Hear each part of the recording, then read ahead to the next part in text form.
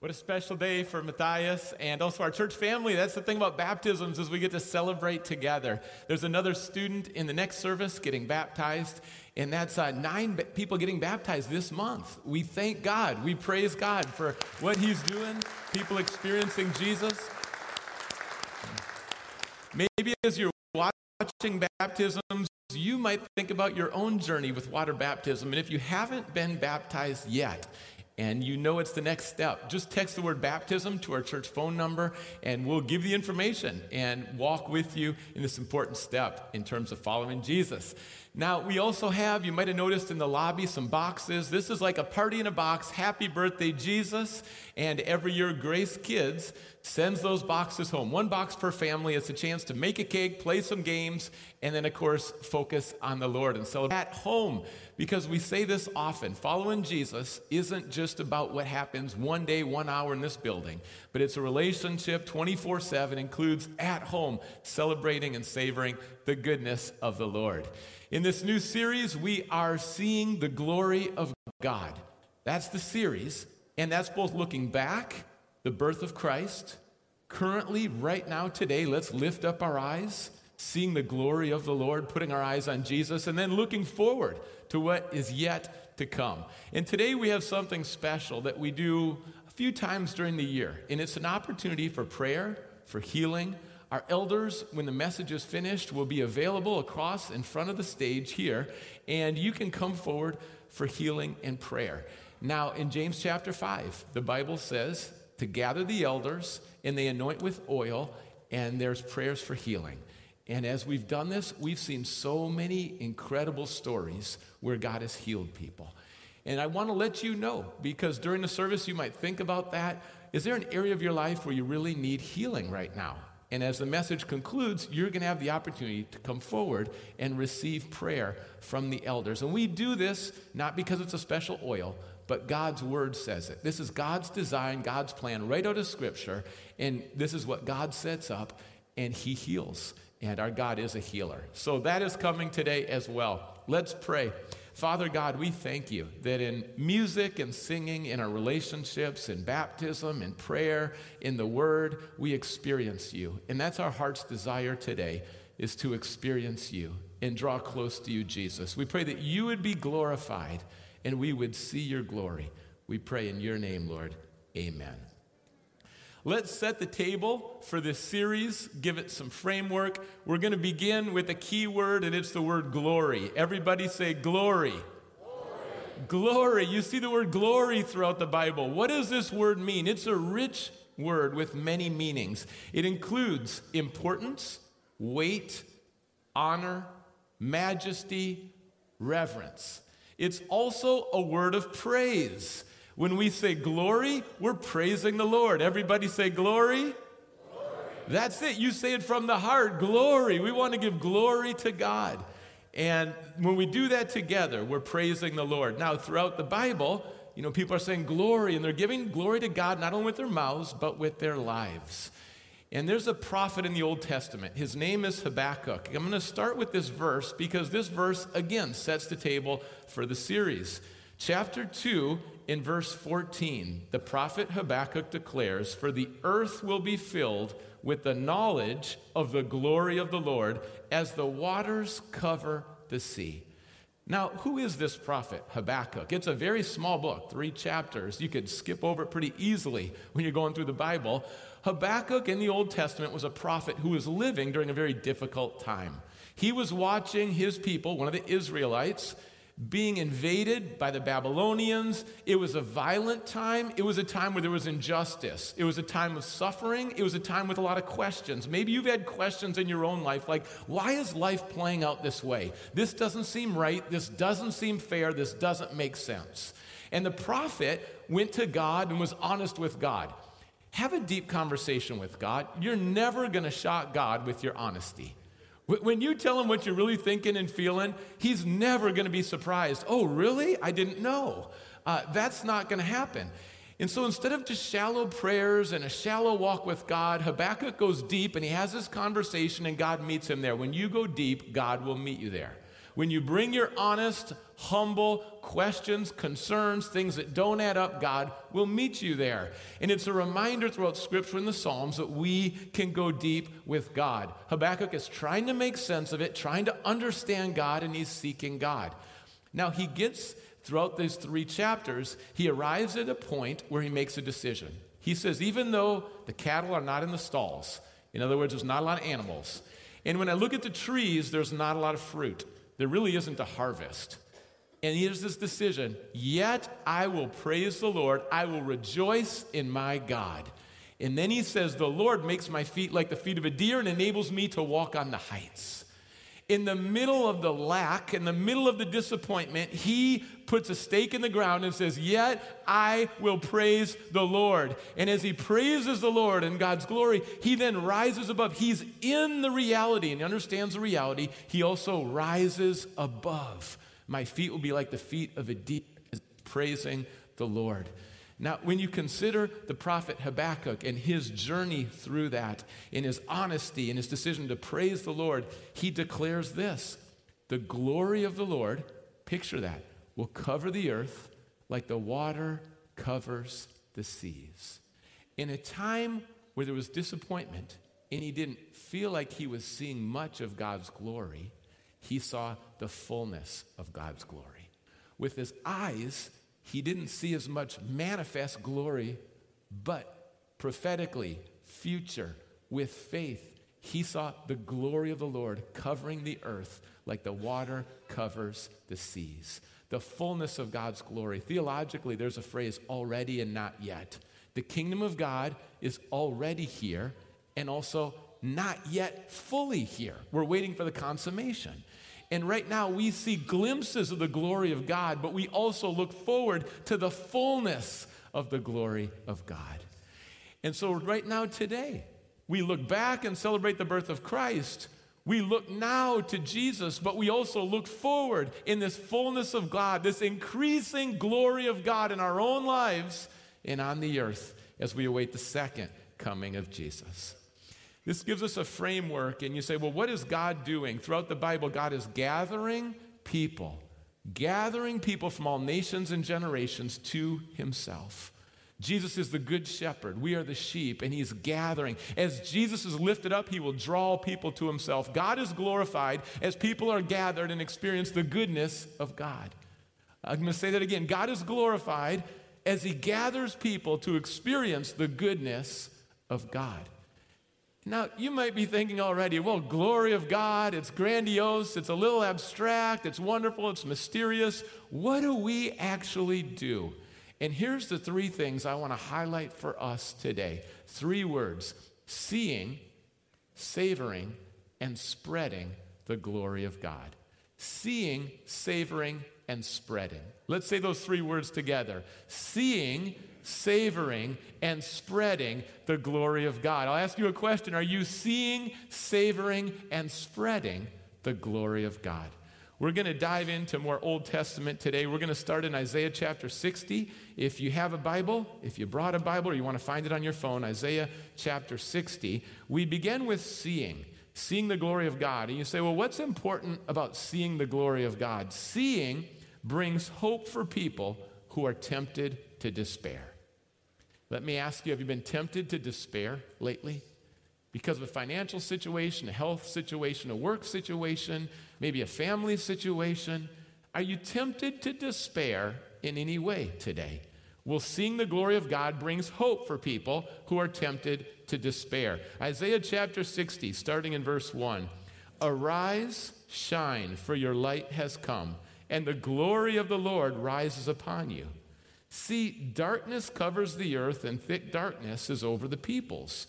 But the Lord rises upon you, and his glory appears over you. Isaiah is a prophet. He's poetic, and he's describing the plan and purposes of God. Listen to this sentence. I think this is so powerful. I think this is for today. Thick darkness is over the people, but the Lord rises upon you. Have you seen any thick darkness in 2021? There's darkness, yet the Lord rises upon you, and there's the hope. The very first question in the Bible God asks this question, where are you? Where are you? And there's three ways you could think about answering that. First, you might think about it geographically. Where are you? You're on South Auburn Way in Auburn, Washington, right? Just checked in, Grace Community Church. Physically, geographically, you're here. Where are you? Well, let's go a little deeper. Where are you? What about your circumstances? Where are you in life right now? Where are your relationships? Where's your job? Where's your serving? Like, where's the pain points? Where are the dreams? Where's the passion? Like, where are you in life right now? Not just geographically, but where are you in terms of circumstances in your life? Now, let's go a little deeper. And where are you on the deepest level? Where is your mindset and where is your soul? Not just your geography, not just the circumstances of life, but in the deepest place of your being, where is your mindset and where is your soul? And as you read the Bible, you read about different options and places that you can go, really, not just physically go, but where does your mind and your soul go? And these are some to avoid. And these are ones we want to say, no, thank you, I don't want to go there. Here's 8 that I thought of in the Bible and see in the scripture. Number 1, you could be hiding in the garden in a garden of guilt. That's Adam and Eve. And when you hear that, you think, no, thank you, I don't want to be there. You could be next to a burning bush making excuses. That's Moses. God has revealed himself, but he just keeps making excuses on why he's not going to serve the Lord. He just says, find someone else to do it, finally. You could be in the belly of a fish running away from God. There could be people here today. You've really been running away from God. You didn't even want to be here today. You're just kind of doing it for someone else. You can't even believe you're kind of sitting in here, and there's rebellion for Jonah. Going the wrong way. Here's the 4th one. You could be in the wilderness, just keep doing the same thing over and over again, the same circles. A whole generation of the Israelites just keeps doing the same pattern and staying in the wilderness, stuck. Here's a 5th place. You could be in a cave scared. The prophet Elijah saw victories from the Lord, but then Jezebel scared him, and he was scared and went into the cave kind of exhausted and depleted. You might be in a cave today. And then also, you could be next to a wall with a delay, kind of stuck. Like, you know what the plan is? You've been serving God, but you're stuck. And Sanballat and Tobiah, they've just stepped in, they've opposed, they blocked, and now you're kind of stuck. Or it could be a 7th place that you're checking, because you're worried. And like Gideon, you're waiting and kind of worried and insecure and like, should I go forward? And that's where Gideon was. That's a real place. And then the last one, you could be next to a rooster that crows 3 times. That's Peter after he publicly doesn't want to glorify Jesus and represent Jesus publicly. So again, publicly, no thanks. And now the rooster crows to remind him that it's a public proclamation with Jesus. He's denied the Lord. Those are some places to avoid. And as we think about those places, I want to encourage you and say, you don't have to stay there. All of us have probably been in all of these places at different points in our journey, but we don't have to stay in those places. In fact, God calls us out of those places. For His glory, He's got a better way. He's got a better place for our soul, for following Him, and set apart, called out. That's what God's doing. He's calling His people out. I believe, COVID has taken some people to some strange places. And it's easy to land in those places and just settle into those places. But God is calling us out of places that aren't healthy, that are destructive, that are distant. And He's gathering His people, and we hear His voice, and we respond. Now, Isaiah wrote this in chapter 42. You say, well, where are we going to go? If we're not going to go to those places, because those places are popular and common, where are we going to go? And we're going to go to Jesus. That's where we're going to go. Isaiah chapter 42, starting in verse 1, here is my servant whom I uphold, my chosen one whom I delight. I will put my spirit in him, and he will bring justice to the nations. He will not shout or cry out or raise his voice in the streets. A bruised reed he will not break. And then also we see this is describing Jesus. A smoldering wick he will not snuff out. In faithfulness he will bring forth justice. He will not falter or be discouraged till he establishes justice on earth. In his law the islands will put their hope. And you saw this imagery in this passage here. A reed. Maybe you felt bruised or kind of broken in some ways. And God is not going to crush that bruised reed, but instead he's going to build up that reed.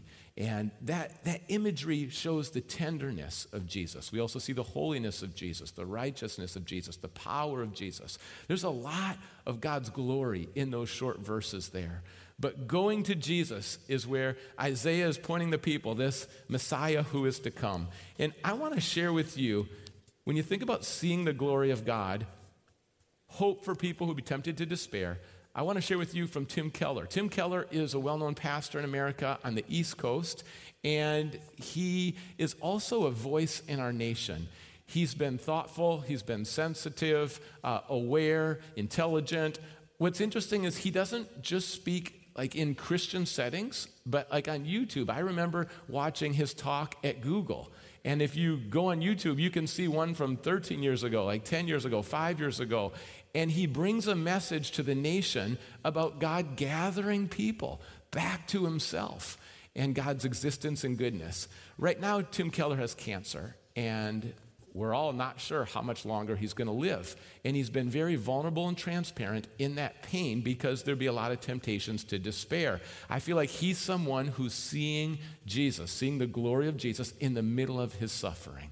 And it's a both and. He's seeing God's glory and he's suffering. This is what he wrote: growing my faith in the face of death. I spent a lifetime counseling others before my diagnosis. Will I be able to take my own advice? Hear the humility there? Like, I've been talking to people their whole lives who have been dying. Now will I take my own advice? He's been a pastor since 1975. He says that he's sat at countless bedsides and he's watched people take their final breath. I was diagnosed with pancreatic cancer, and he says I was caught completely unprepared. I thought it was just an intestinal infection, and there was not much cause for concern. But now I learned that I already had an agent of death growing inside of me. I spent a few harrowing minutes looking online at the dire survival statistics for pancreatic cancer. My wife Kathy and I spent much time in tears and disbelief. We were both turning 70, but we felt strong, clear-minded, and capable of nearly all the things we have done in the past 50 years. He asked this question: why is it that people in prosperous modern societies seem to struggle so much with the existence of evil, suffering, and death? And then he shares, most particularly for me as a Christian, Jesus' costly love, death, and resurrection, they had become not just something I believed and filed away, but a hope that sustained me all day. I pray this prayer daily. Occasionally it electrifies, but ultimately it always calms. This is the prayer that Tim Keller is praying every day. As I lay down and sleep and rose this morning only by your grace, keep me in the joyful, lively remembrance that whatever happens, I will someday know my final rising because Jesus Christ laid down in death for me and rose for my justification. That's what he's praying every day. It's great to have a go-to verse or a go-to prayer when you're in the middle of the eye of the storm and suffering. He says, that's been my prayer. And it's really a both and. He says, I can sincerely say that without any sentimentality or exaggeration, that I've never been happier in my life, that I've never had more days filled with comfort, but it is equally true that I've never had so many days of grief. It's both comfort and grief, ultimate joy, seeing Jesus. They remind me to reorient myself to the convictions of my head and the processes of my heart. When I take time to remember how to deal with my fears and savor my joys, the consolations are stronger and sweeter than ever. And here's the final quote. I have stage 4 pancreatic cancer, but it is endlessly comforting to have a God who is both infinitely more wise and more loving than I am. He has plenty of good reasons for everything he does and allows. That I cannot know, and therein is my hope and my strength. Seeing Jesus and the glory of Jesus makes all the difference and brings hope for people who are tempted to despair. Not only do we see the glory of Jesus, but we also savor the glory of the Lord. Savoring brings joy for people who are tempted to distance. We have a temptation right now to distance. There's a lot of distancing happening. Distance from God, distance from His Word in our culture, sometimes distance from family and friends or healthy habits. Instead of distancing, savoring God's presence brings a joy. Isaiah chapter 60 and verse 3. Nations will come to your light, and kings to the brightness of your dawn. Lift up your eyes and look about you. All assemble and come to you. Your sons come from afar, and your daughters are carried on the arm. Then you will look and be radiant. Your heart will throb and swell with joy. The wealth on the seas will be brought to you. To you the riches of the nations will come. Herds of camels will cover your land. Young camels from Midian and Ephah. And all from Sheba they will come, bearing gold and incense and proclaiming the praise of the Lord. The vision here, again, the prophet knows the realities of the current, but also rises above, sees with his eyes, but sees with his faith. And he sees people coming, God gathering, people from all nations, distant nations. These places were hundreds of miles away. Tarshish, the furthest place away. These were Arabian places. Do you know how many people that have grown up in a Muslim tradition today are turning to Jesus around the world? So many people, dreams and visions. God is gathering people from all backgrounds and nations today, and Isaiah is describing this inspiring picture. Now, this gathering, this savoring, do you spend time savoring God during the week? Enjoying His Word, enjoying closeness with the Holy Spirit, enjoying Jesus, worshiping. Do you just savor and enjoy God as part of glorifying God and enjoying God? Is that part of your week? What does that look like? And, as I was working out at 24-Hour Fitness this week, I had this thought. Lifting weights isn't that exciting, kind of a check-the-box thing. So my mind's pretty active, and as I'm lifting there, I'm thinking, it doesn't look like there's a lot of people in the gym. And then I started to get curious, and I was like, I wonder how many people have memberships, but never come to the gym. Have you ever had that thought? Who's got a membership but doesn't come to the gym? Now, I want you to guess with me. So if 0% have memberships and never come to the gym, that means everyone's coming to the gym, right? So 0% would be one guess. You kind of picture that. Everyone who has a membership, they come to the gym. Or 100% never come to the gym. You're probably not going to guess that because you've seen people at a gym, right? So what number, when you think about this, what number of people in our country do you think have a membership and never go to the gym? You got a number in mind? Okay, so like 20%? Any around 20? Anyone around? Okay, if you're around 20, how about around 30 or 40%? A few more hands? Okay, great. 50%? Anyone want to say it's half and half? Okay, how about 60%?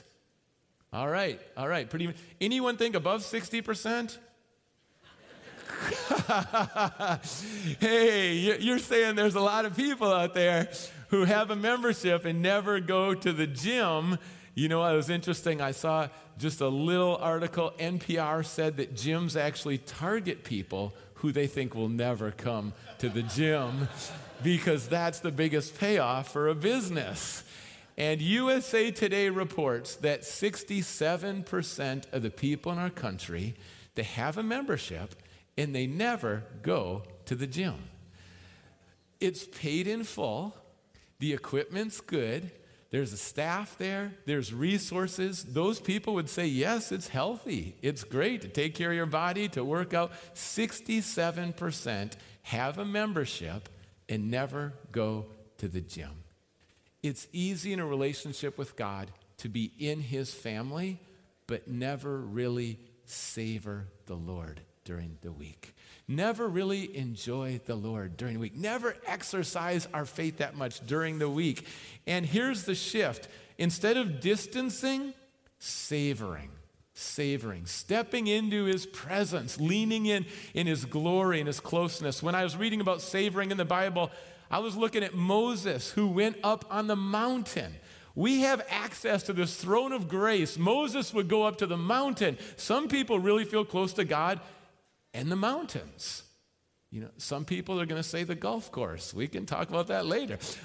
You can experience God in the golf course. But the mountains, for some it's the ocean. But maybe you have a place that you go. Moses would go up to the mountains, and God would reveal himself in this savoring of God and his word. 40 days.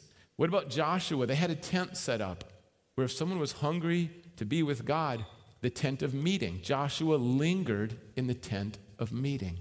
Do you ever linger in God's presence? Like you kind of push aside the to-do list in the morning. You don't just pick up your phone and constant social media. You're like, I just want to linger in the presence of God. Open up the word, turn on the praise music. Joshua lingered. What about David? As you read the Psalms, he opens up his heart to the Lord. Psalm 62:8, pour out your heart to the Lord. Part of savoring God's presence is sharing deeply, opening up, taking down the walls, taking down the pride, taking down the self-sufficiency, and savoring the goodness of the Lord. What about Mary? Mary savored Jesus' presence. Well, Martha was right there. Martha was mad at Mary. Sometimes you're going to people, they resent you for savoring the presence and enjoying God. And Martha's like, get busy, do more. Come on, don't you know this is a culture of performance? And all that matters is what we do around here. And Mary's like, no, actually I'm going countercultural. And your resentment isn't going to stop me from savoring my relationship with Jesus. What about John the Apostle? Wrote the Gospel of John and 4 other books. The Bible says he was leaning back. You picture this meal, Jesus is there, reclining. He's reclining, leaning in. Can you imagine just leaning in against Jesus in this place of nothing else is more important? This place of acceptance and security and closeness? Lean in. And Anna was a widow, 84 years old, and you know where she wanted to be? She wanted to be at church. Because that's where she was praising God and fasting and worshiping and listening to God and just savoring God's presence. There was a massive void in her life. She was real about that, but she also knew how to rise above it and savoring God's presence. God used her in mighty ways. These are people who come, a couple things. They come hungry, they come humble, they come honest to God. They have an urgency to seek God, and they come with their minds and their hearts. When you come to God and savor the Lord in your relationship with him, come with your mind and your heart. Come humble, come honest, come hungry, and taste and see that the Lord is good. Experience his presence and his power. It makes all the difference in our days. When we experience his presence and his power, it makes all the difference. All of us go through different parts of life where there's a process. And I don't know if you're like me, but a process is not always the easiest. I like the end goal, I like the result, but then there's a process to getting there. You know what makes a difference in the process? Is when you experience the presence and the power of God during the process. The prophet looked out and said, it was drought in the land. We don't have a downpour yet, but I see a cloud like the size of a fist. A downpour's coming. Right now I just see the cloud the size of a fist. But he rejoiced at that stage and each stage beyond that and rejoiced at the downpour because the prophet knew the presence and the power of God when the people in the land just knew drought. They just talked about drought all the time, but the prophet knew the presence and the power of God, and so the process looked different for him. Savor. See, and then don't rush away, but savor the presence of God. When you are savoring God's presence, this is what happens. God reveals his glory, he reveals more of his word, and he refuels his people. If we don't savor God, we're not going to have those fresh words from the Lord.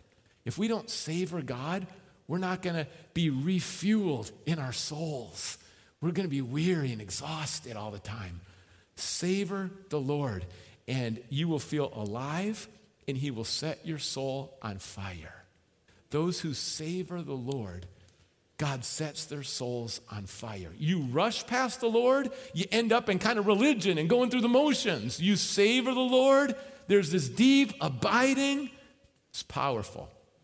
So we're seeing the Lord, we're savoring the Lord, and it leads to spreading God's glory. And this brings purpose for people who are tempted to drift.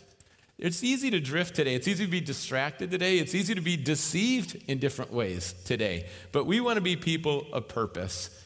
As you read through the Bible, there's a North Star of purpose, and it's for all churches and all followers of Jesus. It's often called the Great Commission, and Jesus repeatedly, and at the end of his life, doesn't want to be ambiguous. For all of his followers, he says, go make disciples. Go make disciples, and I believe when we come before the Lord, that's where we're held accountable, how we've lived. I believe that's going to be front and center. Make disciples. Now, let's break that down, because making disciples sounds kind of, like a factory. Like you go in, you make them, you manufacture them, you put them together, there's a formula. That isn't it. This is relational. Making disciples, let me put it in maybe more simple language. Help people follow Jesus. Help people come to know Jesus. Help people walk with Jesus. Help people follow Jesus.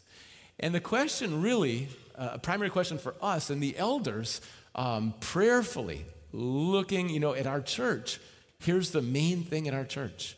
Make disciples. That's the main thing in our church. The life groups are the best context, the elders believe, for making disciples. So the question is, how are you making disciples? Not just for church staff, but all followers of Jesus. How are you making disciples, and how's that working? It's going to be different for everybody. Different style, different personalities, different gifts, different neighborhoods, different settings. But the commonality in terms of glorifying God is making disciples. That's primary for our church. Helping people follow Jesus. That could be come to know Jesus for the first time. That could be growing and going deep with Jesus. But help people take the next step following Jesus. Now, with that being said, glorifying God in that way, Jesus is the light of the world. And as we make disciples, we're shining the light of Jesus. And I was taking my dog, Bella, for a walk. And we're trying to get a few more walks in for Bella. We've been told Bella is about 20 pounds over where she should be. And we just are generous with the meals. There's food from the table. And so we're doing more walks. And I'm walking Bella more these days. And when I walk Bella, I wear this big Costco, inexpensive, dark gray jacket. And it's probably not the best jacket at night, but it keeps me dry in the rain. And it's a jacket where, as I'm walking and cars are going by, I'm thinking I'm not that visible. And I started noticing this week other people walking their dog in our neighborhood. And I noticed I saw one couple, and they both have lights on their forehead. Have you seen those? You strap them on, and it's like, okay, you can see them coming. Probably helpful for a car, and they both have lights on their forehead. But they are shining some light. They are reflecting. And then there's another couple I looked out, and they're kind of LED-oriented, and they have LED lights on them and a little LED collar for their dog. And it's not just a big light on the forehead, but now we've got LED lights, and again, the light's shining. And then I saw this week. This is next level. Christmas lights on husband and wife. They go on, they go off, they blink, they're walking their dog, and then the stroller has it, the dog has it. I mean, it's like walking Christmas trees. There's no way a car could miss that. And I'm kind of feeling like maybe I need to have more light. And maybe you've been looking around and feeling like, wow, because we're reflectors. That's what we are. We abide with Jesus. We experience his light, and then we reflect his light in the world. It's not our light, it's his light. And maybe you've been, in your own style, maybe you've been shining the light where you live, work, learn, or play, or maybe it just kind of hasn't really been shining that much. You can choose from those examples in our neighborhood of walking the dog, what relates to where you're at? And a little more inspirational is Isaiah chapter 42. And in verse 5, Isaiah writes this is what God the Lord says. He who created the heavens stretched them out, who spread out the earth and all that comes out of it, who gives breath to its people and life to those who walk in it. I, the Lord, have called you in righteousness. I will take hold of your hand. I will keep you and make you to be a covenant for the people and a light for the Gentiles, to open the eyes that are blind, to free captives from prison, and to release from the dungeon those who are in darkness. Now, that word righteous, what does that mean? When you read the word righteous in the Bible, there's two aspects to that, very important. One aspect is a right standing with God, a right relationship with God that is through grace, faith in Jesus. Your sins are forgiven, you're secure, you're in God's family, and Jesus' righteousness has been given to you. It's been given as a gift. You gave him your sin, he gave you his righteousness. You are righteous. You don't earn righteousness, it's a gift, and this is a right relationship with God. And that's part of being. But there's a second meaning, and righteous also means doing. It's not just being in a relationship with Jesus that's secure, but it's doing. It's the right attitude. It's the right words. It's the right timing. It's the right actions. It's the right way you treat people in relationships. It's the right ways of glorifying God. And it's the doing. And both come together. A secure identity, then your actions align with your identity, and you live that out. When you do that, you shine the light of the Lord. When you think about Jesus' first coming, it's very different than his second coming. He's the light of the world. His first coming, there were a few people. His second coming, everyone is going to see the return of Jesus. His first coming was with some animals, a stable, kind of meek and lowly. A lot of people overlooked his first coming. No one's overlooking his second coming. His first coming, people kind of ignored him, no room at the end. His second coming, there's going to be opposition to him. His first coming, again, he came as a child, a baby. His second coming, he's coming as the King of Kings and Lord of Lords. There was an advent to his first coming. Right now we live in between his first and second coming, and there's an advent to his second coming. Here's what's consistent throughout all these different times. Jesus is the light of the world. He's gathering people to himself, and his followers bring him glory. That doesn't change. And, one thing that's been helpful for our staff and elders is this acronym BLESS. Because how do you spread the glory of God? You can begin with prayer and start praying for people. You can listen to people. You glorify God by listening well. You can eat with people, have a meal or coffee. You can serve and meet needs. And you can also share your faith or share the gospel, share about Jesus. And those are ways to bless people. God has blessed you to bless other people and spread his glory locally and globally.